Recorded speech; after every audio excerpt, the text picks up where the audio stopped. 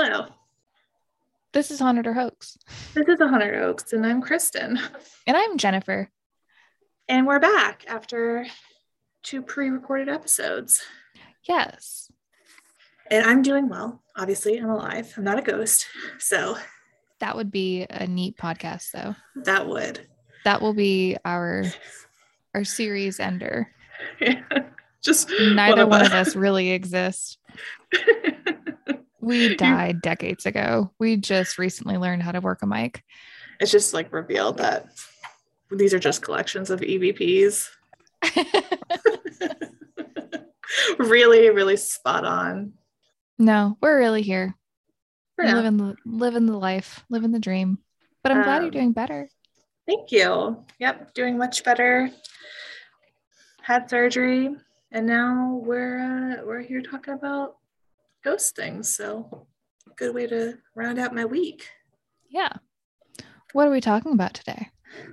We are talking about the LaLaurie Mansion in New Orleans. Is it LaLaurie or La Laurie? Or I know it's not La Laurie. I thought it was LaLaurie. I thought it was La Laurie because I've heard some people say it that way in YouTube videos and on a TV show that I'm going to mention. Well, it's French, so it's definitely not LaLaurie. Well, I don't know. So we'll just, it's interchangeable. It's up to interpretation. Tell you what, take a shot for if we say LaLaurie and take a sip of beer for if we say LaLaurie. Okay. And if you don't have beer, drink wine because we all know that's better anyway. And I don't know, like take a knee. I say La Laurie because I think it's going to be coming out as La Laurie a lot for me. I do want to say before we start this, listener discretion is advised. We're going to be talking about some really dark, heavy subject matter. Very, I don't know what to say, very violent. Very it is graphic. Yes. And I mean, we're in the 1800s, so it's talking about slavery. Yeah. So none of it is pretty. And yeah, a lot of it really, really is gross. So just listener discretion, especially for some of my friends who listen, who are a little bit of a faint of heart. This might not be the episode for you, but it is going to be a very, I think, very full and very interesting episode. I agree. I'm very excited to talk about it. Me too. So let's get into it. I think that you're going first. You won. So I did win, but I really wanted to know. I was telling Joe about this at dinner tonight, and I was telling him all about the history, and he was like, "So what do you think? Is it haunted or hoax?" And I was like, "Well, I haven't heard the other half of the story yet." I know. Zach does the same thing. He's like, "Oh, so like what's like really happening with it?" And it's like, I don't know. I usually just block out all the history because Jennifer is going to tell me. So we're very good at keeping each other blinded. I'm completely oblivious. So I'm very excited to hear what you have to say. Okay. But we're jumping back to April of 1834. And on the morning of April 10th, 1834, a fire broke out on the corner of Royal and Bayou. The house that the fire started in belonged to the... Now I don't know what to say. Don't be insecure. Just go after it confidently. LaLaurie. Okay. Wrong. Damn. It belonged to the LaLaurie's, specifically Delphine LaLaurie. Okay. Delphine was a high society lady who threw many parties and was well known in the city of New Orleans. It was apparently known that the upper portion of the house was used as a prison for her slaves, but apparently there was nothing being done or allowed to be done about removing them from the house while the flames are like taking over. So the people who were standing outside of her house started like kind of murmuring to each other, like I'm pretty sure there are still people like in the house. And so they go and tell Judge Carnegie, who showed up and asked Mr. LaLaurie for the keys so the slaves could be moved to safety. He received the response of, quote, There were those who would be better employed if they would attend to their own affairs instead of officiously intermeddling with the concerns of other people. Wow. This quote was consistent across every article that I found. Wow. So the flames continued to grow and start taking over the house, and there were eventually orders given to break down the doors. So there were some articles that stated that the keys were like reluctantly handed over after some coercing, but the general consensus is they had to break shit down because the Lalares did not let them in. Regardless of either way, like the guy's an asshole. Yeah. there was hesitation. What they found when they ended up going in the house ended up being so foul, the story was shared across, I kid you not, the entire world. I found articles about this, not just in Louisiana, but in Boston, all over the United States. It made it over to England. It made it over to Dublin. It was in Bath. It was in London. It was like everywhere. And the general consensus was this was disgusting. Good. So let's talk about the perpetrator before we get into what was found. Delphine Lalaurie. She was born in New Orleans in 1787, and she was married 3 times, the third being to Leonard Lalaurie, who was apparently much younger than her. And I actually was like, how much younger is younger? He was 15 years younger than her, actually. They got married in 1825, and she was 38 and he was 23. Wow. Shortly after they got married, she herself, which is pretty much unheard of at the time, purchased property at 1140 Royal Street, and then had the 2-story mansion built a year later. Apparently, their marriage was not very good. She petitioned for a separation from bed and board of her husband in 1832. And I could be wrong about this, but I feel like you had pretty much had to be like emancipated from your husband legally. Otherwise, he was entitled to like everything. They obviously worked things out though, because he was there to be an asshole the day of the fire. Right. As for her social standing, she threw really great parties and she was very high in society. There seems to be a discrepancy in how she treated her slaves though, until, you know, like they broke into the house and saw how she treated them. But there is a book written by Harriet I want to say Montenegro, but it's not. You mean it's not Angela from Bones? Martineo, but it's so close. She wrote this book in 1838, which I read 3 pages of. Oh, okay. That's pretty much as I've read of Amityville. So I will link you this book because it's pretty neat. I keep shaking my desk. I'm sorry. That's okay. You're just so excited. I am very excited about all of this. It's really shitty, but it's really neat. This book, which is neat that I found because I don't expect to find neat books like that old. But it describes some stories of incidents at the Lalaurie mansion. And I say stories because I couldn't confirm these. And I want to make sure that it's very clear that some of the things that I'm reading to you are newspaper articles, right, and some of them are stories. Because I think that there was a lot of word of mouth, grapevine things going along here. Mm-hmm. So these, I wasn't able to like cooperate with anything. Okay. But I still feel like they're worth it because 1838 is still very recent to the fire. Yeah. And so I feel like things might be pretty close.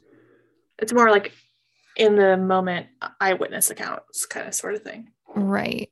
So Harriet wrote that rumors about Delphine's mistreatment of slaves on her property were very widespread, and a local lawyer was dispatched to Royal Street to remind her of the like existing laws of how to treat your slaves. But during his visit, the lawyer said that he found no evidence of wrongdoing or mistreatment of the slaves. Uh-huh. She also mentioned other tales of her cruelty that were still being talked about among the residents. She says that this happened in 1836. Like these stories were being recollected. Okay. She said that following the visit of the lawyer, one of her neighbors saw an 8-year-old slave girl fall to her death from the roof of the mansion while trying to avoid punishment from Delphine, who was wielding a whip. It said that the body was buried on the mansion grounds. Janine Delavigne, which, man, that's a good name, It is. wrote in 1945 that the child's age was 12 years old and gave her name, which was Leah. Later writers elaborated on that, saying that Leah had been brushing Delphine's hair when she hit a tangle, and it caused her to grab a whip and chase her. Regardless, the child died. Harriet says that this incident led to an investigation of the family, which they were actually found guilty of illegal cruelty and forced to forfeit 9 slaves. These 9 slaves were brought back by the Lawlorets through a relative. So they had the relatives go and buy these slaves back, and then they took them back, which makes perfect sense, you know. So they ended up back at Royal Street. Which I just imagine like what's going on there. And this child has died. And you're obviously still a slave, which is horrible. I mean, they take you out of the home and like, are you going to be resold, which is just disgusting to me. But like, you're finally like, okay, I'm out of this horrible situation. Like the worst situation that you can possibly be in. And then you end up right back there. It's gross. And I really think it's ironic that they have like specific laws in place of how to treat these people, but yet you're going to allow them to go right back into the home that you took them out of. Yeah, like, I mean, like, is this the first time that there's been a law where it's like, you know, these people have rights, and then it's like, oh, well, we're not really going to enforce that, so... We're just enforcing this over here, not that over there. Exactly. Yeah. No, it's gross.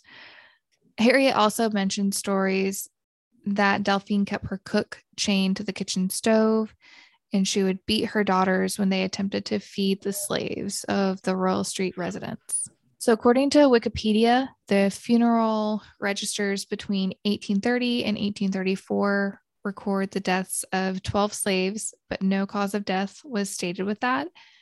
And the author does mention it's a valid statement that disease could be a factor, especially when it comes to the mother and her 4 children that perished. There's the woman was heinous, but at the same time, given the years and the fact that they would have been families, so they would have been in close proximity to each other, like, you know, disease could be an active or a valid point of why some of them might have died. Right. So now that you know the background of this woman, let's move on to the morning of April 10th. The fire is actively burning in the house. I got so many newspaper articles about this. Like, it was astonishing to me. Not just like that it was like actually a true thing that happened, but that everyone was writing about it, and that everyone was in agreement that this was heinous, that it was disgusting, that it was foul. And that was like Mississippi, Alabama, Louisiana, Boston, New York. Like, it didn't matter where in the United States you were, everyone was in agreement that this was gross. So while everybody was in agreement about that it was gross, not everybody was in agreement about the details. There are consistencies in the stories, but there are also inconsistencies, and I'll point those out, but I'm going to share. There was one really good article on a Boston paper called the Liberator. The paper itself looks really interesting. It was really pushing like freeing the slaves and humanity and rights and mistreatment of these people. And it was like, just reading that one page that I clipped, I ended up reading the whole page because it was very like, wow, they were in it. But they ended up focusing mainly on this story, and they had clips from different other newspaper articles, which also showed up. So I was able to say these really existed. But it was kind of a good collage. It was a good collage of the story. So I'll start with the New Orleans Mercantile Advertiser. Okay. So the judge gets inside the house and he finds a woman chained up in the kitchen, covered in bruises and wounds. At this point, he's already told people to break down the doors. Smoke and fire started to take over the house. Somebody had mentioned that he was trying to go through the house and he was starting to not be able to breathe because of how heavy the smoke was. Right. So they get into the kitchen first and they see a woman who is chained to the stove, or chained up in the kitchen. It doesn't say the stove. And she's covered in bruises and wounds. It looks like from a severe flogging. Mm-hmm. A few men carry her out and the others proceed to go through the house and find two more on the ground floor, chained in terrible condition. Mm-hmm. They continue upstairs. Obviously, they're clearing the house at this point, checking all the rooms. They break into some more apartments and they find 4 more chained, and some are unable to walk. One boy that's there says that he's been chained for 5 months, being fed daily with only a handful of meal. This is just one story of one article. So if you count all those, that's 7. Right. The New Orleans Bee pretty much has the same beginning. The guy was an asshole, didn't let him in. Judge had to come, say, let me in. You need to move these people. They break in. However, it goes into a bit more detail, and it states that all the individuals were found upstairs in the attic in the prison that everybody was saying was up there. Quote, 7 slaves, more or less horribly mutilated, were seen suspended by the neck, with their limbs apparently stretched and torn from one extremity to the other. Language is powerless and inadequate to give a proper conception of the horror which a scene like this must have inspired. We shall not attempt it, but leave it rather to the reader's imagination to picture what it was. Don't even picture it. That's awful. So the New York Journal of Commerce goes into even more detail, and it says, quote, 7 poor unfortunate slaves were found, some chained to the floor, others with chains around their necks fastened to the ceiling, and one poor old man, upwards of 60 years of age, chained hand and foot and made fast to the floor in a kneeling position. His head bore the appearance of having been beaten until it was broken, and the worms were actually to be seen making a feast of his brains. Oh my God. A woman had her back literally cooked with the lash. The very bones might be seen projecting through the skin. There was another article that states that it was a woman who had the head wound, but honestly, we get the picture. Yeah, I mean, man or woman, that's inhumane and awful. So apparently these findings were so heinous that a huge mob formed outside the house and ended up destroying everything. Furniture, artwork, duvets. They said that there were feathers from the duvets and the pillows thrown in the streets. It was complete chaos. The sheriff and his officers were actually called in. I think it might have been the next day, if I remember right. So they were rioting all day. I mean, I would. Yeah. They were called in to disperse the crowd, but by the time the mob left, the property had obviously sustained major damage. And I read anywhere from 14,000 to 400,000. So it was wrecked regardless. Yeah. With, quote, scarcely anything remaining but the walls. The slaves, Wiki says the slaves were taken to a local jail where they were available for public viewing. Ugh. The Bee reported that by April 12th, which is just 2 days later, up to 4,000 people had attended to view the slaves, quote, to convince themselves of their sufferings. Convince yourselves of you have to go see it? That's awful. I couldn't find this article, just as a disclaimer. Also, according to Wiki, the Pittsfield Sun, which was citing the New Orleans Advertiser, which is its citation inception, they were writing several weeks after the evacuation of the Lalauries' quarters of slaves. They claimed that 2 of the slaves found in the mansion had died since their rescue. They added, "We understand that in digging in the yard, bodies have been discovered, the condemned well in the grounds of the mansion having been uncovered.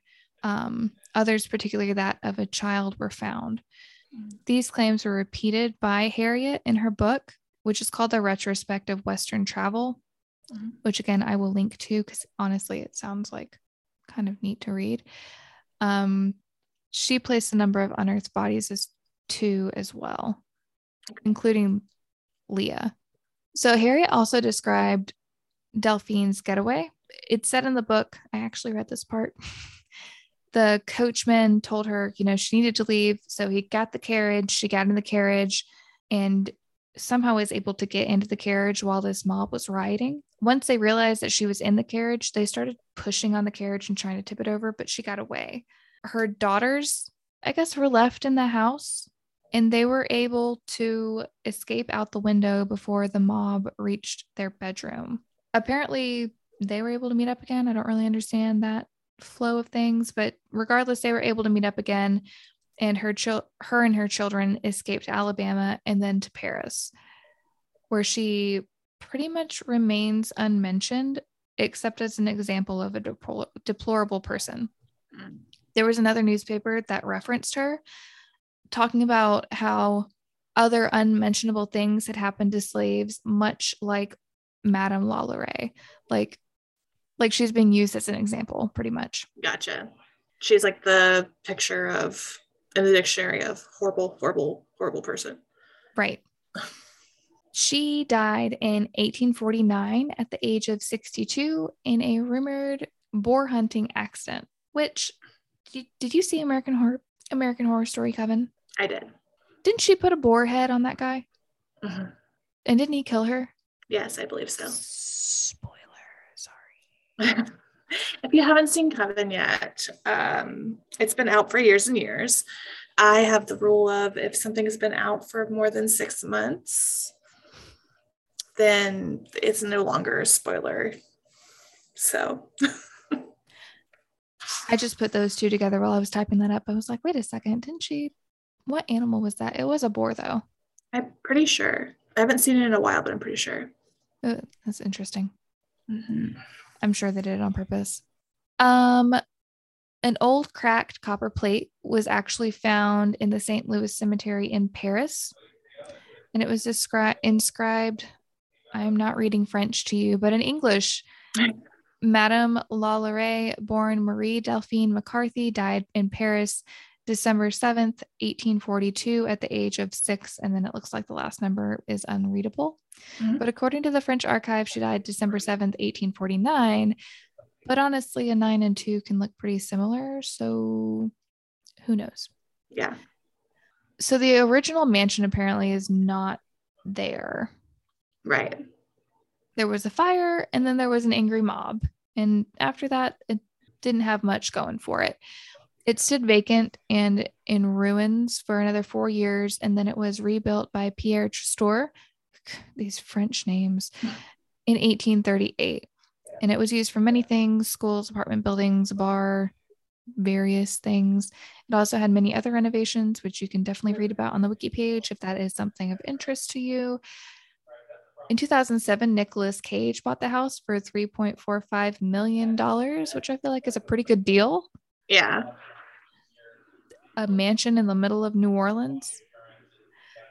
However, apparently the house was listed for auction as a result of foreclosure in 2009, which adds up because he went bankrupt. Yes. I had no idea that he went bankrupt. Who, Nicolas Cage? Yeah. Yes, I did know that. Nicolas Cage has not been very good with his money, and I did read that he had bought this mansion, and I think that, like, in an interview he said that he had intended to write like a horror novel about the place, but then he lost all his money, so that did not happen. That is one man that, like, him and Jack Nicholson, they just make me so uneasy. Jack Nicholson. It's the eyes. I guess so. Can't do it. That house was purchased by Regions Bank. Good job, Regions. And then in 2010, it was purchased by the current owner. I'm going to leave him out of this story since he does not seem like he wants to be part of the ghost party. Which is interesting. I'll tell you later. Oh, yeah. I hope you did not forget about asshole Leonard. I did not. Because he actually comes up again. Oh. In March of 1869, it makes it very apparent that Leonard did not follow his lady to Paris. Apparently, he was owed $1,200 and decided to be an ass about it to the guy that didn't even write him the IOU. So he had a $1,200 note, and it was written by this guy. Mm-hmm. Leonard goes to the guy's partner, his business partner, was like, I'm owed this money. And the business partner's like, I don't know what you are talking about. Who are you? I did not write this. And he was like, you owe me this money. I'm owed this money. And the guy's like, I don't owe you anything. Go talk to What's-His-Face. What's-His-Face was not around. So Leonard continues to be a jerk about this a lot. That seems so out of character for him. I know it. Long story short, he turns into such an asshole that there ends up being a duel. A duel? A duel. So Leonard and the counter shooter meet up, right? Mm-hmm. And this is the craziest duel story I have ever heard. Love a good duel story. So they meet up and they get their guns. Everybody knows the rules, yada, yada, yada. Stand, walk. 3, 2, 1, bang. One shot fired. Mr. Sewell, which is the counter shooter, his gun fired. It missed. Leonard's gun did not fire because it was not cocked. Wow. Doesn't seem very prepared for this duel. So then they reset because nothing happened. All right, everybody go back to the positions. 3, 2, 1, bang. Leonard fired first. Sewell second. Right when Sewell fired, a gust of wind knocked his glasses off of his face. Okay. Don't worry, he had a spare set in his pocket that the newspaper was sure to tell you about. They were gold rimmed. Just like mine. Yes, he placed them back on his head. I'm sure yours would not get blown off in a gust of wind, though. No, they're pretty sturdy. The results were his trousers were hit, but it did not make it to the skin. Leonard made it unscathed. So they reset. Round 3. We're going to try this again. One of us is going to die. 3, 2, 1, bang. Silence. But both men are still standing there. So the friend is like, are you hit? And Sewell says, quote, well, I don't know. Yes, I think I am. The man got shot at the joint of his big toe, and it came out his little toe. Yikes.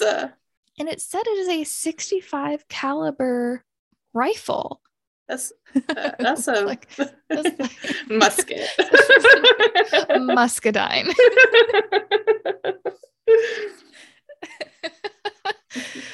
It did mention in the article that there was a rather large hole left in his foot. I can't imagine. So they get a surgeon look over and they're like, oh, there's a hole in your foot. There's a hole in your toe.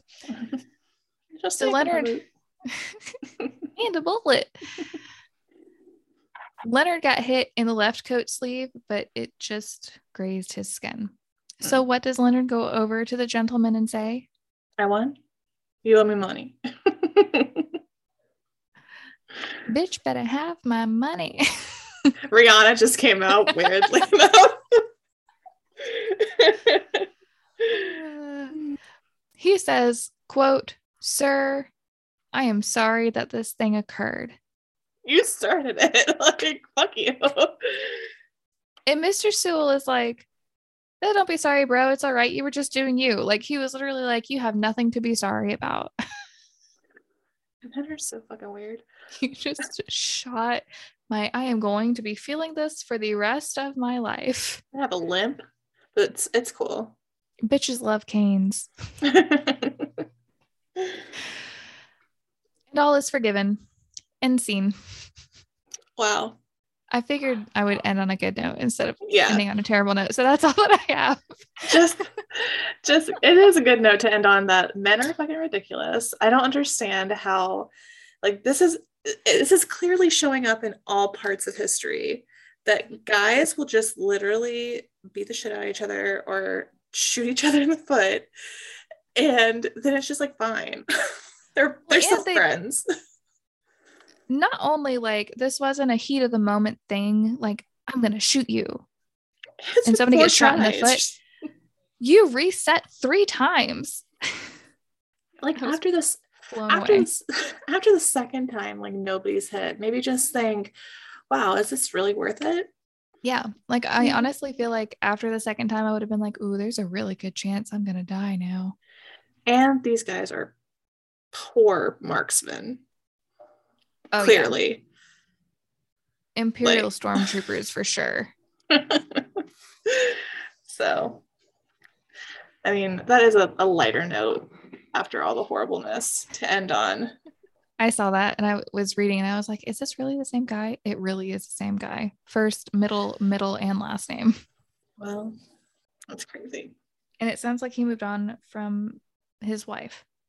Oh, good. He was not in Paris with her, even though he did die in Paris. So maybe he just decided to go have fun and shoot some people. And barely in the foot. Yeah. And then retire to Paris. Maybe he spent some time away and then they reconnected before she died or something. Which why would you? But I mean, he sounded like a big old jerk too. So match made in hell. So that was a Zach Bagans quote. I'm turning into him slowly. You are an empath before you know it. I did want to mention that there was an article from 1938. Okay. And not 1938, 1892. So gotcha. There is something called the Daily Picayune. Okay. Go ahead and laugh. It's fine. Picayune, pick-a-me. I'm a pick on you. This is out of New Orleans. And this was written, it's called The Haunted House. It's interesting history and strange romance. Events in the life of Madame Lalaurie called to mind. Mm-hmm. Cable's fiction and a few facts. This mentions that she might be innocent because when they looked into it, it looks like a lot of the allocations were made by a relative by marriage or something like that. And previously there was a land discrepancy after an inheritance, and he was upset that Delphine got the property. They also go on to mention that Delphine stood in court for the emancipation of some slaves after the fire, which goes to show that she didn't leave New Orleans. I just want to clear this up. So she did stand for the emancipation of some slaves. It was prior to the fire, and it was 3 slaves. Mm-hmm. Her heirs stood for the emancipation of some slaves after the fire, but it was her heirs. She absolutely went to Paris. She absolutely died in Paris. Mm-hmm. She left New Orleans. I would also like to be clear that this was so far reaching that there was absolutely no way that this did not happen. Right. Like, there was no way. And they had already been found guilty of cruelty before. Right. So I'm going to link that. I say link. I'll have the PDF for you. Mm-hmm. Too, if you want to read. Like, it's a neat, like, ghost story type article. Mm-hmm. But there are some quote facts in there that just, they don't wash. Yeah. So I say all this to say that even though I got these things from the newspapers, I also want to take that with a grain of salt because it was so far reaching, like I said, that there's a chance that some things were fabricated. So I want to go back to the facts. I would say that there were more than likely 7 victims in this. At least. They were not letting anybody in the house during this fire. They were found in deplorable conditions. Mm. And that's the long and short of it. Like, any of the grisly details, I get a little aggravated when I read that like people were expanding on this and saying that there were like mutilation and stuff like that. Like, this story is already so disgusting. I don't think it needs to be elaborated on. Yeah. I don't think it needs to be fabricated anymore because it's already gross enough. Yeah. And of course, you know, even throughout history, the media is going to sensationalize something. So you're going to buy that Right. paper and read it. And so pain and suffering sells, unfortunately. So, Right.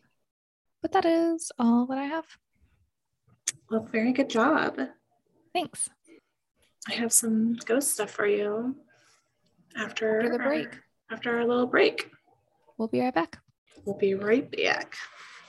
Hi, I'm Marty. And I'm Effie. And we are the Mums, Mysteries and Murder podcast. Each month we take turns bringing you mysteries and true crime stories from our respective homelands, Australia and Scotland.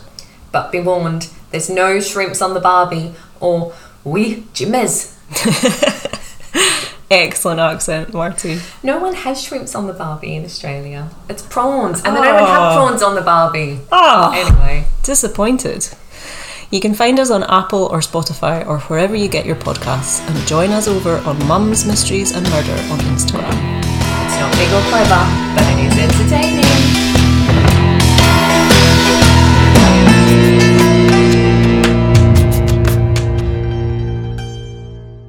Thank you. We're back. We are back. We're back to talk about the ghosts of this place. Tell me all about it. Okay. So this place, the Lalaurie, whatever mansion, is widely considered one of the most haunted places in New Orleans, French Quarter, which I think is saying a lot because New Orleans is known to be packed with its spiritual hauntings. So I feel like it's in heavy competition with Savannah. Oh, for sure.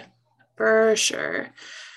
And many people believe that, you know, the ghosts, of course, are majority former slaves that are causing most of the hauntings. And it's been for almost 200 years that people have been reporting activity coming from this place. So it has a long history of being haunted. Yeah. I mean, it was just like that article that I found that literally said a haunted house. Yeah. So there's a lot going on. So I'm just going to kind of jump in. I might jump around a little bit. The first thing I want to share has nothing to do with the slaves or Madame Lalaurie Delphine at all. And that is in 1894, apparently, a tenant who lived at the mansion that had been converted into apartments was brutally murdered in his room. Oh, wow. They found his belongings ransacked as if somebody had gone through them. The police assumed that he had been a victim of robbery, even though nothing of value was found missing. An account regarding this murder apparently deals with the police interviewing some neighbors about his disappearance. One of his friends claimed that he was having problems with sprites, not spirits, sprites in his house or apartment. His friend wrote it off as his imagination running wild with him. But he did say that the victim told him that there was a demon in the house that was not going to rest until he met his end. Wow. And then, ironically, well, or not so much, he did in the apartment, supposedly. Do we There was have a no name? No. There was no name associated with this story. I only found this story on Ghost City Tours.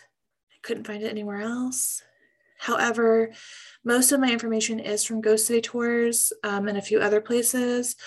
Ghost City Tours has actually done a really good in-depth kind of account of all the hauntings of this place. Usually they just have kind of snippets and then they're like, oh, come on the tour.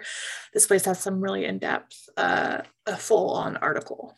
So, but that's kind of an account that is sort of separate from the fire, from the slaves, from everything. He didn't mention anybody getting murdered. So besides, like, later on, besides somebody getting shot in the foot. So somebody's big toe got murdered, but that's about it. And I can't give you a name to look up in real time. So you can take it with a grain of salt. It kind of shows like a kind of history of maybe these things that happened in 1834 were affecting the people that were now living in the apartments in that time frame. What year was that? 1894, apparently. And I'm not sure he would even have an article written about him because it sounds like the police wrote it off as like a robbery. Well, I don't know. There were like a little bit of snippet, like a rumor mill type articles in the newspapers. Mm-hmm.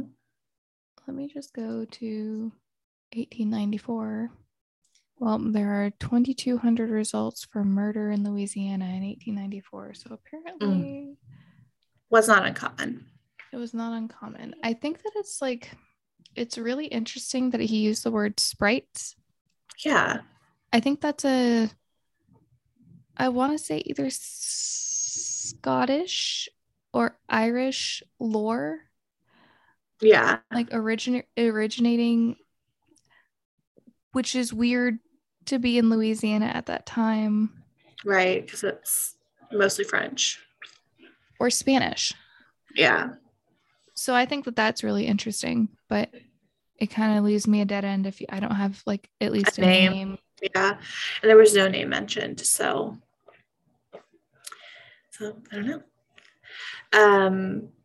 But that was just sort of like one example of something that's like supposedly contributing to the haunting that's not a part of the Lalaurie main story.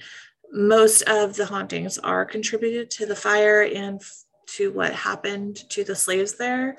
I saw, which could be changed because it's spookier that way, I guess, or scarier that way, that this fire happened at night during one of the parties that they were hosting. Mm-hmm.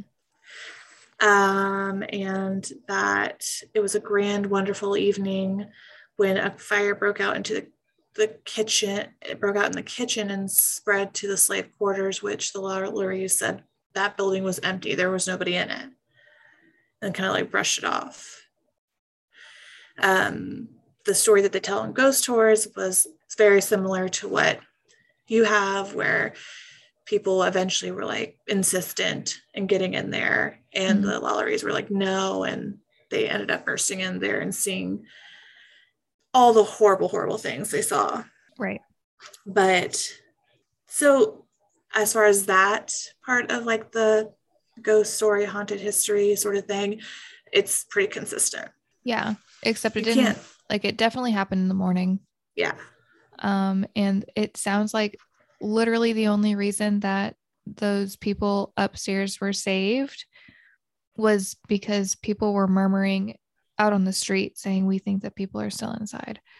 Yeah. And got the judge.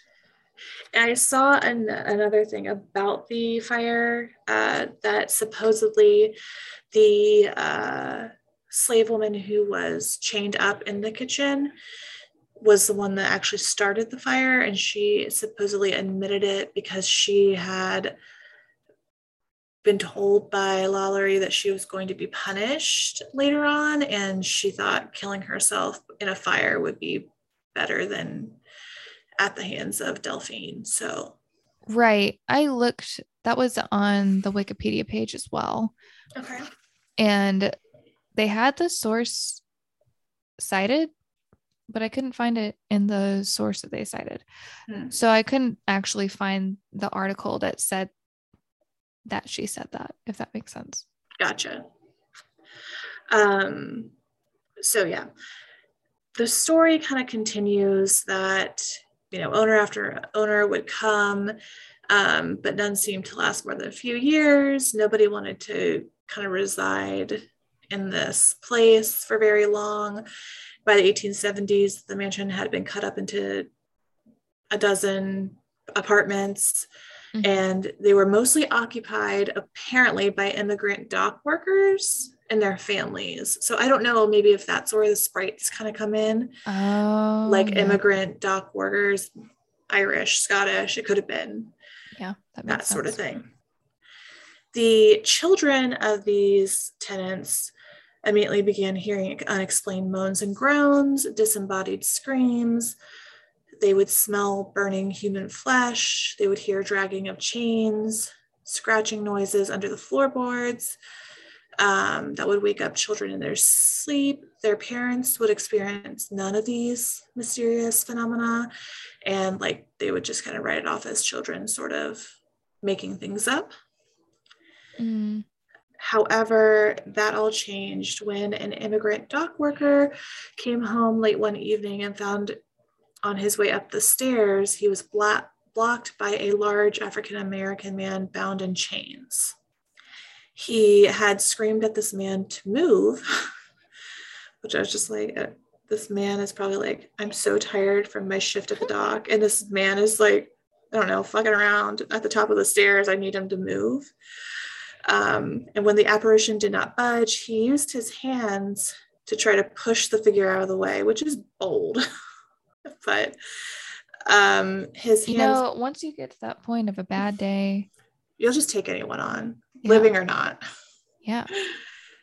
His hands passed right through the spirit, and the spirit dissolved into a cold mist. Hopefully to cool his hot head down.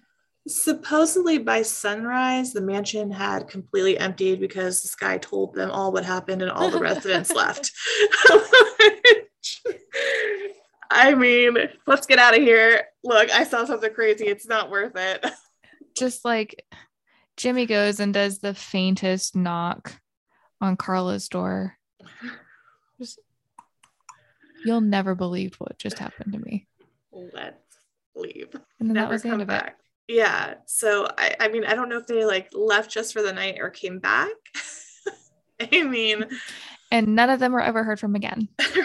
They all disappeared mysteriously. But later on, people spending the night in the home report waking up in the middle of the night to find a woman with long red hair glaring down at them as they slept. Did Delphine have red hair? I think it was black. She's listed as a serial killer, but I feel like... Yeah, I did see that in my research that she is named one of the first female serial killers in America. I'm just getting a lot of pictures of Kathy Bates, and I'm not really upset about it.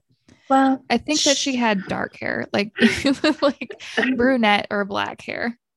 Well, apparently this red-haired figure is the same figure that's staring right through them as they walk by on the streets. And this is believed to be Delphine, returned to New Orleans after she died in Paris, which I don't know how international travel with ghosts work. So I don't know why she would come back to a place after what she did like this, but there were rumors that she was trying to get back to New Orleans.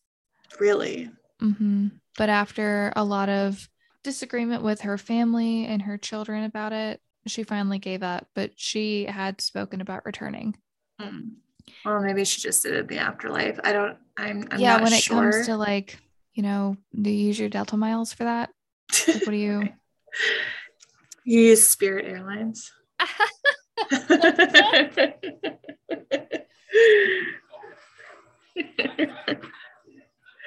I missed it and you caught it. Good job. Thank you. Well, at any rate, she is supposedly there, but then I've seen other reports where people don't think that she's in the house, and she's actually at a nearby cemetery by a church where she used to worship. I don't know why she would be in the cemetery if her grave is not there. I think that would be more likely that if she was in New Orleans, she would be at the mansion. Right. There's a lot of different stories that have come out. Like you said, there's a lot of rumors. One of the stories that I saw, that right before the Lawrys fled the city, they pulled up the floorboards in one of the upstairs bedrooms.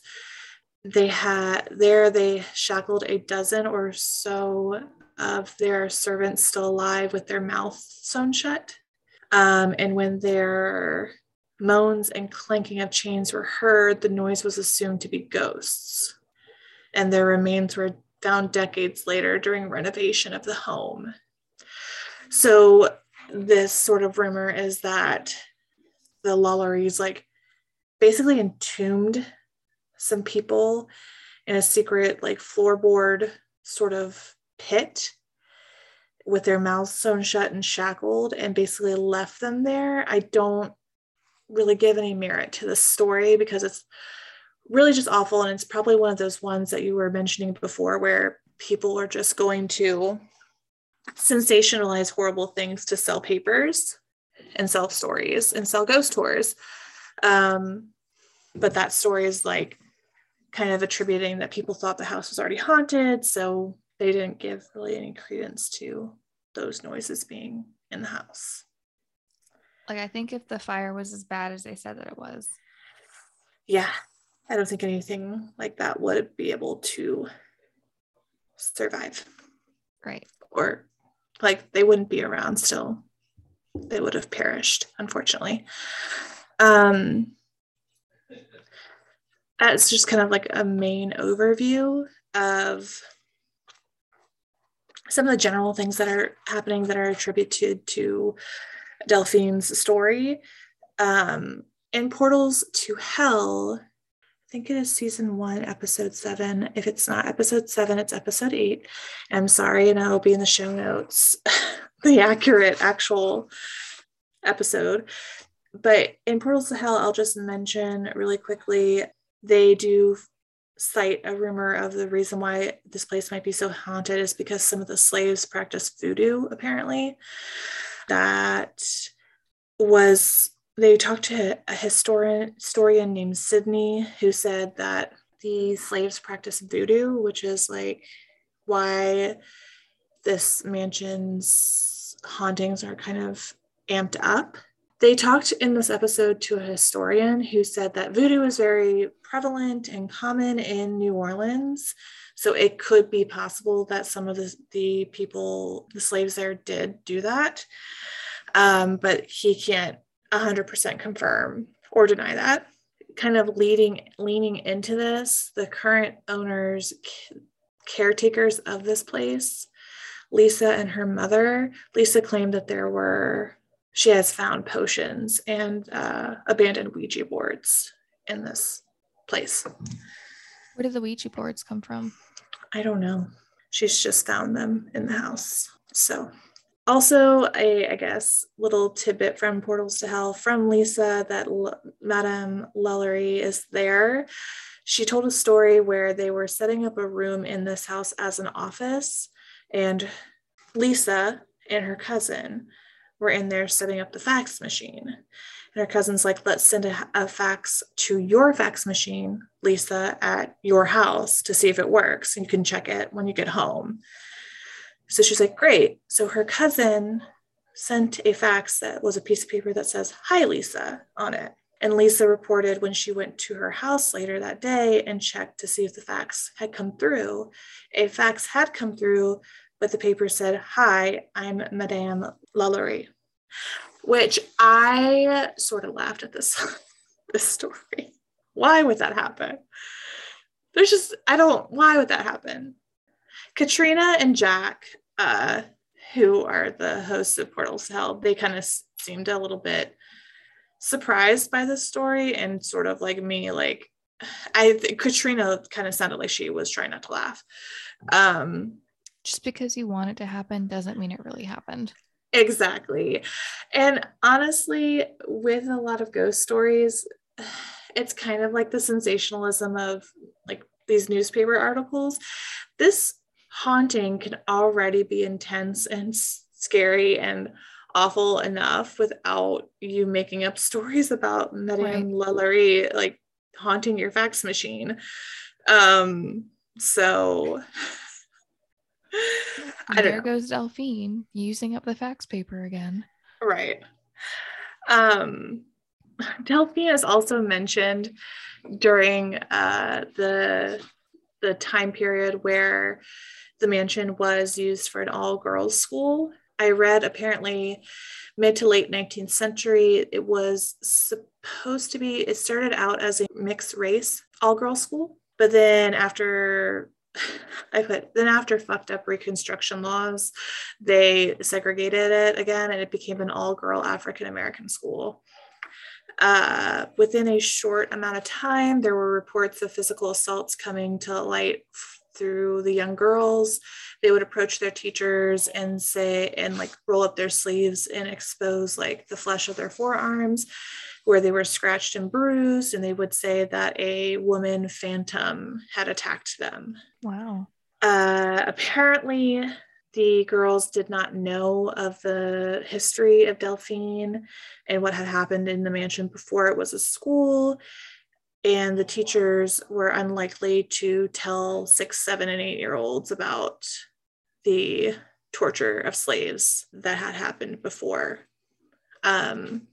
So they just referred to her as that woman, a spirit woman, was attacking them. But the main thing that I have heard is that Leah is a very active and main spirit that haunts this mansion.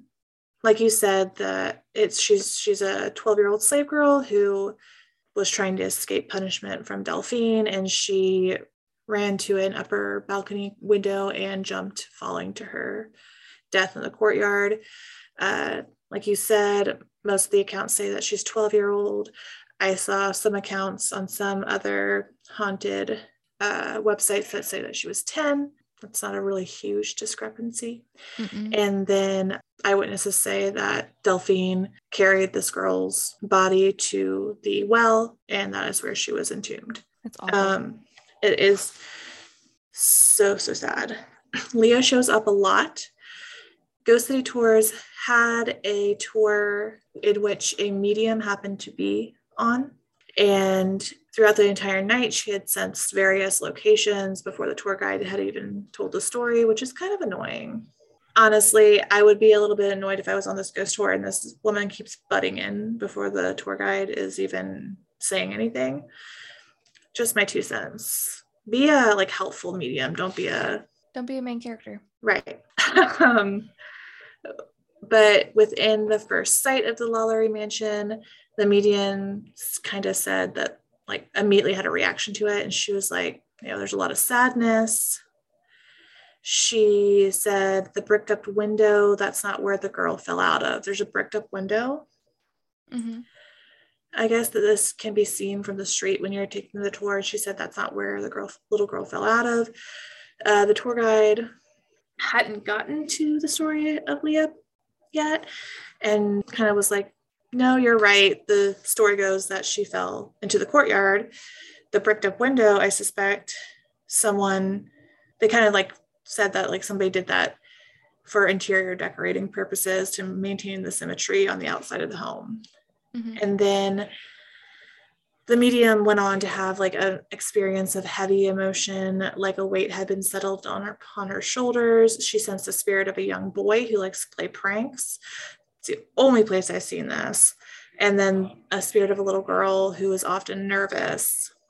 The tour guide asked if she had felt any helplessness or anger, and the medium said, no, whatever happened with the Lalaurie does not visit this house any longer. But if that is true, then why would Leah be there? Because she is part of that story.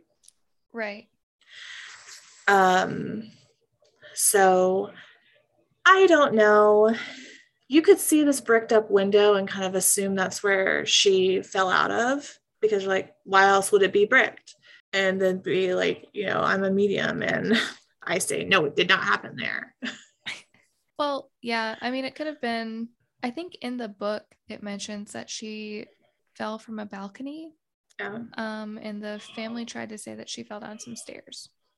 Yes. Yeah. And so the balcony, So that's what I read. Balcony in a courtyard. Yeah. So the way that the mansion, I guess, is set up is like they have balconies that's overlook the courtyard of the mansion, and so she jumped from one of those. Gotcha. Regardless, I take medium stories with a grain of salt. I'm not going to say that mediums are not legit. I'm not going to say they're not legit. However, if I were a medium, I probably wouldn't go on ghost tours because of the potential of being inundated with people wanting to talk to me. That just doesn't seem like a relaxing time. No, and in places like New Orleans or Savannah, where like you could be standing on a street and that spirit doesn't necessarily have to belong to that house, Yeah. Like there just has to be a lot going on there, I'm sure. So, I mean, I don't know. Maybe some mediums go because they feel like they're going to be able to help or something. I'm not sure. Or some just like to be the main character in their own story. This is true. Ghost City Tours also had a experience with one of their tour guides at the mansion. They were discussing the story about 50 feet away from and across from the front door. All of a sudden, the tour guide had felt a tug on her messenger bag. She stopped, twisted, and looked over her shoulder, convinced that she might find like somebody trying to steal something from her bag. Oh. And right in the middle of the tour, there was no one there. She turned back around to get back into like character and get back into the story. No less than 10 seconds later, according to the guide, she felt the tug again, harder this time. And when she whipped back around, there was no one there.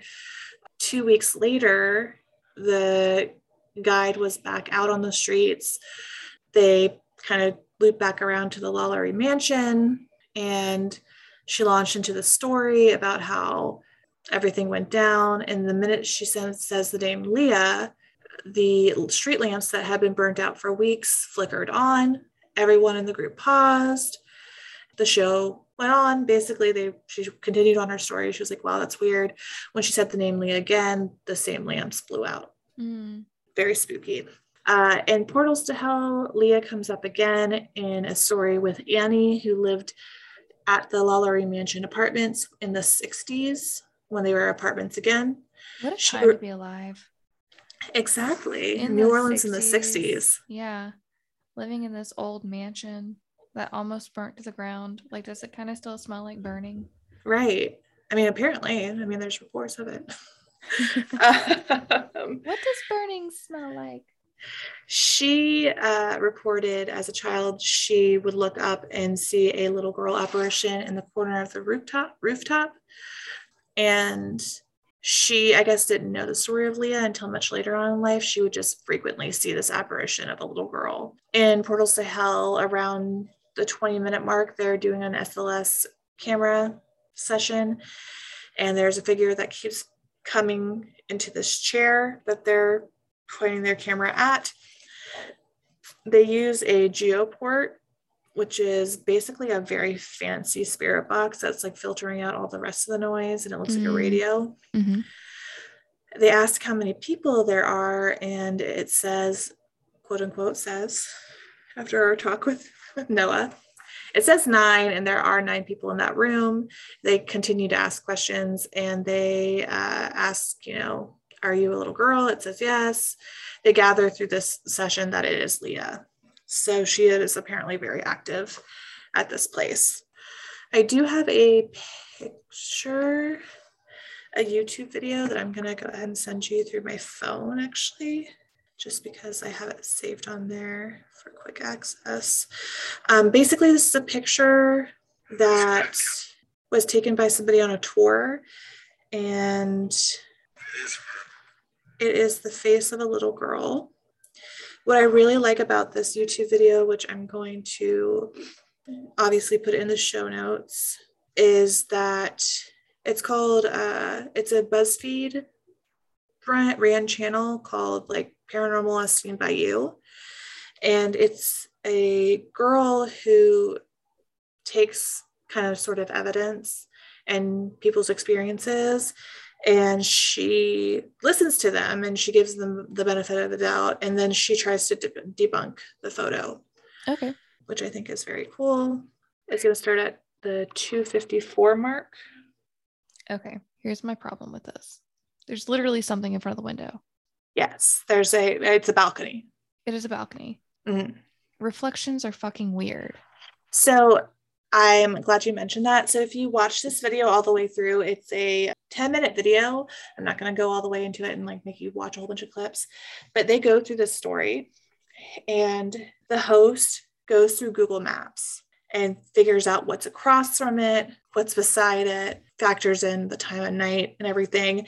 And throughout the rest of the photo, you can really see a lot of the shadows very clearly.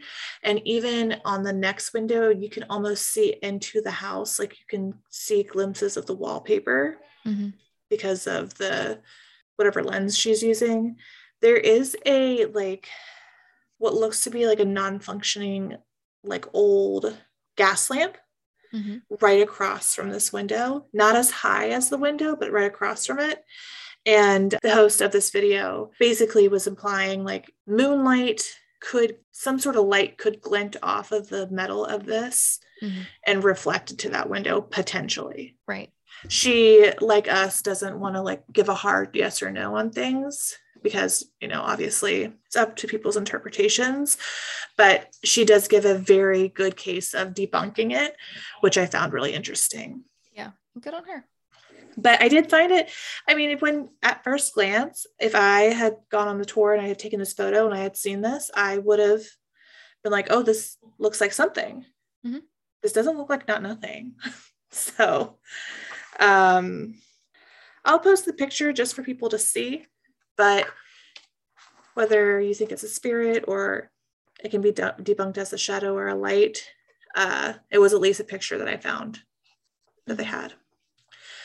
They also got a picture in Portals to Hell that is from the guest room around 1445 on Discovery Plus if you have it. And it's basically a black mass. It has like 2 pairs of eyes. I couldn't screenshot that picture, so people who want to view it, you'll have to look at Discovery Plus because they will not let me do anything. But the picture, to me, in my opinion, almost looks like somebody just drew like a black fuzzy mass and put 2 pairs of eyes on it. They don't have an explanation of what this could be. They just were like, this is a really weird picture. And it is a really weird picture, but I feel like some photos just end up being weird. Like a couple of the photos that we saw on the ghost tour, I feel like just straight up look like a Guy Fawkes mask. Yeah. Like, is it? Are you guys hiding in there? Who just has that in their backpack? Right. Just pulling it out. Here's my chance to be in people's vacation photos. The best kind of photo bomb. I did want to say some little things here and there that were in Portals to Hell. I'm going to start just kind of picking 2 or 3 of the most interesting things I find in these shows. Instead of just giving timestamps to every little piece of evidence they find, just because some of the stuff is worth it and some of it's not. So I just want to pick out the really juicy things. Some things I found interesting. Portals to Hell is actually the first ghost investigation show to get into the house to investigate. So who's the current owners? They said it was a man. They didn't say his name. And the caretakers are this woman named Lisa and her mother. And her mother actually lives on site. And Lisa comes and cleans and upkeeps the house. They wouldn't say this man's name, I'm assuming, because, like you mentioned, he doesn't really want to be tied to the ghost stuff. And I'm very surprised that Portals to Hell was able to get in here and Ghost Adventures was not. However, Portals to Hell has Jack Osborne, so maybe he was an Ozzy fan. And he was like, you know what? Your dad's cool. You can come in. Well, I think is it Ghost City Tours? They're like, you're never going to be able to get in here. Like, they don't do ghost tours in here. Yeah. And like, if the people are outside on the balcony and they see people like taking pictures, they'll go inside. Yeah. Like, it just seems like they want to be distanced from it. Yeah, I think so. It gives me a little bit of an Abercorn sort of vibe. Mm-hmm. Whereas Abercorn is like complete rumors and not substantiated at all. And they're just like, please leave us alone. Our house is beautiful and we just want to live a normal life. This is like, you know, horrible things happened here and we understand, but we're just trying to make something good out of a horrible situation of a building. And we would like people to just leave us alone. Stop taking pictures of other people's houses. Honestly, unless you have permission. Mm-hmm. Or you work for State Farm. Or the tax assessor's office, I guess. My mom used to do that, like as a side job. Like State Farm, if you had to like get like pictures of your yard or like measure things for insurance purposes, she would go out and I would go with her, take little Polaroid pictures of your place so State Farm could assess it. Just 90s and early 2000 things. Just typical 90s kid stuff, helping your parents with their job. With their side jobs. But I did think it was interesting that they are the first show to actually get access. And Katrina had mentioned that she was trying to get into this place for at least 10 years. Katrina also experienced a lot of lightheadedness in this house while she was going from room to room. During the tour, she would get like a lot of lightheadedness, a lot of like woozy, uneasy feelings. And she's like, I just don't understand why that would be. I don't know if you've ever been in an old house, even a mansion like this, a grand mansion like this is bound to succumb to the years and the history, especially being rebuilt after a fire. I experience this a lot when I'm in older houses. The foundation can be sturdy, but it can also still be a little bit warped and uneven. And so that will give me a lightheaded feeling most of the time. There was this particular house that my mom had a business in where I literally could not be in there for very long because it just gave me like the nauseous lightheadedness because it was a very old house. And from room to room, the foundation sort of shifted just a little bit to really bother me. So when she said that, it kind of brought that up to me that could be an explanation to why she was experiencing that. Or it could be ghosts. It could be inner ear ghosts. Vertigo ghosts. Vertigos. So, but that's really all I have for you as far as the haunting. There's a lot of like personal stories. There's a lot of like feelings. There's unexplained voices and screams and stuff throughout the years. But since it's really closed off to being investigated on the inside, there's not a lot of most recent, like current, like film or EVPs or things like that. I'm sorry, but the fax machine really just took me out when she told that story. I had to pause my viewing and be like, are you serious? It just makes me question everything else. Yeah. Leah is in a lot of this. Well, Leah is the only named person. Yeah.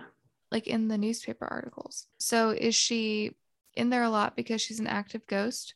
Or is she in there a lot because it's the easiest thing to put a name on? Yeah, she has a name that's associated with it. It's a good point. I don't know. I assume if you're a little girl and you die in that way, you could have an imprint for sure. I think that the trauma of this place could leave an energy signature. Absolutely. I think that there is plenty of reason for this place to be haunted, but I just feel like based on the evidence that you were able to find, it doesn't sound like it is. I think that it's hard to say yes or no because this place has been sealed off. Yeah, I agree. And I will say in Portals to Hell, they do get a few like random like disembodied screams, EVPs. They get a few like weird growl EVPs throughout the thing. They don't get a lot of like groundbreaking, earth shaking, like Delphine is here. She doesn't like come through and specifically make herself known. So write it out on a piece of paper. She doesn't, except for the facts where she says, hi, it's me. It's me, Madame Valerie. Hello. Hello there. So I don't want to say that this is a complete hoax, because obviously things have happened there. And I just think a lot of the ghost stories that you're going to hear on ghost tours are coming from personal experiences that some tour guides have had, and personal experiences and stories from over 200 years of people saying this is haunted. And I can't say for sure who is there, and I cannot say for sure if they really are there, because except for Portals to Hell, nobody is able to get in here to do like a whole like actual investigation. If Nicolas Cage still owned it, there would absolutely be ghost tours allowed. Oh, for sure. And he would be a tour guide, I bet you. Him and Zach Bagans. And Nicolas Cage. I mean, not Nicolas Cage. And Post Malone. Jack Nicholson. Stop it. Just come busting through one of those damn doors. Actually, it's Kathy Bates. Christopher Walken sometimes is there for no reason. He just comes walking in. It's a whole show. God, Nicholas, why weren't you more responsible with your money? Come on, Nikki. But yeah, so I'm on the fence. I think it's a great story, though. It is a very... I mean, it's an awful story. Right. It's a very intense, horrible story, but it's very interesting how big of a reach it got. And it's very compelling to learn about, regardless of whether it's intensely haunted or not. And also, I really want it to not be haunted, because I want these poor people that had suffered so much to have moved on to some sort of afterlife where they found peace and are not stuck there. Yeah, I feel like the kind of disembodied moans and stuff like that, like that's kind of to be expected, because that just had to be terrible. And I would not be a bit surprised if that like left a print of some sort. Yeah. And I listened to a few podcasts about the supposed things that happened to these people. And, you know, I'm glad that we didn't really go into a lot of like gruesome detail, because I just feel like it's not needed. You can listen to, I think, Lights Out podcast goes into more of the actual like methods of torture supposedly that went on there. And it made my skin crawl. It made me sick to my stomach. Yeah, I'm glad you brought that up, because I did want to point that out. On the Wikipedia page, they kind of go into, if you go down to the Lalaurie folklore, it talks about what has been written and like the works that have been created based on this story. Janine Delavigne wrote Ghost Stories of Old New Orleans in 1946, which I love how it says Old New Orleans in 1946 when now it's just like even older. Yeah. But she was one of the fabricators that like she had people chained to the wall with their eyes gouged out, like disgusting things. There were no sources for any of those claims, and none of that was ever mentioned in any of like the original news stories were already so gruesome. They would have included stuff like that. Yeah. There was another one, Journey into Darkness, Ghosts and Vampires of New Orleans, written in 1998. She did a similar thing of fabricating things where like limbs were removed. Things like that. And it just, again, no sources, no citations, no supporting evidence, no nothing. So just be careful what you watch and what you listen to and what you read, and make sure that you're having a fine line of fact and fiction. Like this is a gross story when you get to the bare bones of it. Right. It's something that like should have never happened, and it's deplorable enough without the like made up parts. And I think it's really telling and sort of also gross how like evil the human mind can be to add these details to an already horrific story. That's exactly right. Yeah. So just watch out, protect yourselves if you go and do some more research on this house and this story. I would be interested in seeing this place in person on a ghost tour. I wouldn't want it to be the main focal point of the ghost tour. So, no, I think there are definitely other houses in New Orleans that also warrant a visit. Right.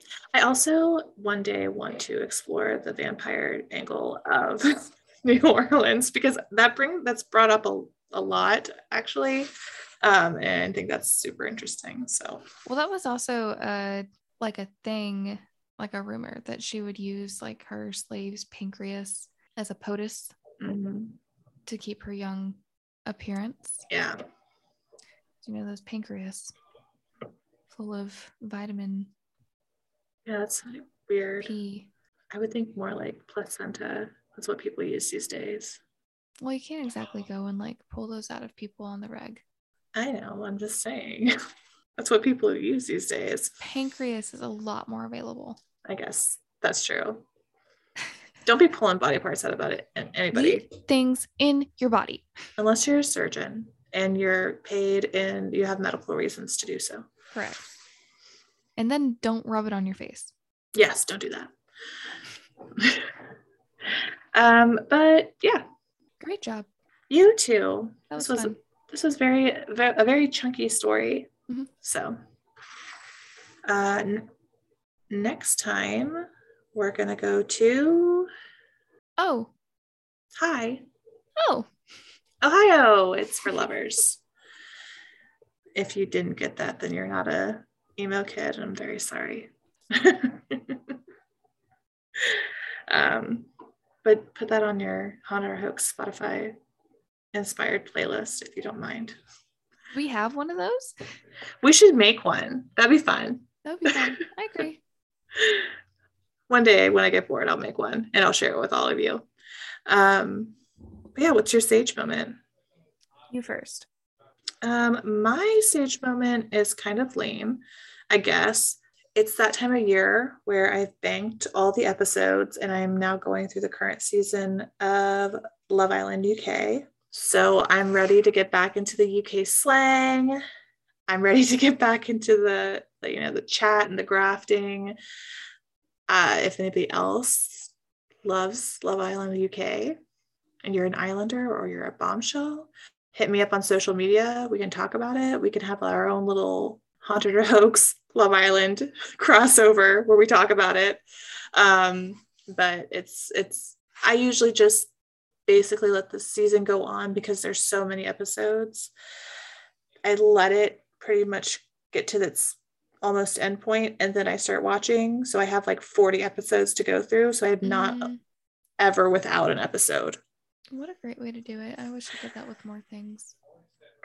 You know what? I'm very patient. I will wait and I don't care if things are spoiled for me. I'll still wait and I'll watch. There are some things that I can be patient with. There are others, like Handmaid's Tale. I can't. That's understandable. It's understandable. You know what my parents told me that they watched? What? The full series, Outlander. Really? Guys, if you don't know, my parents, they like live at church. But they told me that, and my dad made an Outlander comment, and I was like, he goes, have you seen that? And I was like, have you? What's going on here? Where are your parents? Aren't there parental controls on your TV? And he was like, yeah. I was like, oh. He goes, yeah. I was like, I don't know how to talk to you about this without talking about all the sex scenes, because it's like every episode, at least every 5 minutes, they're doing it. Right. Nope. He said that they just get past that. He said there were a lot of parts. They just fast forward through it. Oh, I that's was cute. like, oh, that's a lot. I was like, yeah, it gets a little like, have you seen any of Outlander? I've seen a few episodes. There is one episode that things get really rapey. Like it's pretty much the entire last part of the episode. Ugh. It's really bad. Like I turned it off because it was so unnecessary. And I was like, yeah, like the later seasons get really heavy. And he was like, yeah, no, we're all caught up. And I was like, I'm not even all caught up. What are y'all doing? I was floored. That is very surprising. But not surprising that they just fast forwarded through Yes, no, that's not surprising. the gritty bits. Love Island is not like Outlander, by the way. No. If you need something light, maybe your parents should like try Love Island. No, they usually watch like, Downton Abbey, Lark's Rising. Lord help them if they get a hold of Peaky Blinders. My sage moment. So we were talking about the most popular vampires. Like, what is the most well-known vampire? Edward. You would think Edward. Yeah. So it turns out that it was the vampire from Sesame Street. The Count? Yeah. Really? My coworker said that he didn't count, but I assured him that he did. I thought this was going to be a fun fact and turn into a joke. It was a joke. I don't really know the most popular vampire. And I was just joking about Edward. I would think it would be Nosferatu or Dracula. At this point, it probably would be Edward. Yeah, for Gen Z. No offense to Gen Zers that listen to this podcast. But that was a good joke. You had me going. I was like, oh, it's fun fact tying into the New Orleans vampire scene and the Count, which would make sense. That was told to us. We went to go eat at my brother's restaurant that he used to manage, and like the old location. And it was told to us by our server on the way out. And my brother was like, did you make that up? And he was like, I did. Wow. So props to him. Props to you. You should write more jokes. I agree. It's good. It's good. All right. Well, we hope you enjoyed the episode. Make sure you look out for, the Instagram will have photos and everything that corresponds, like always.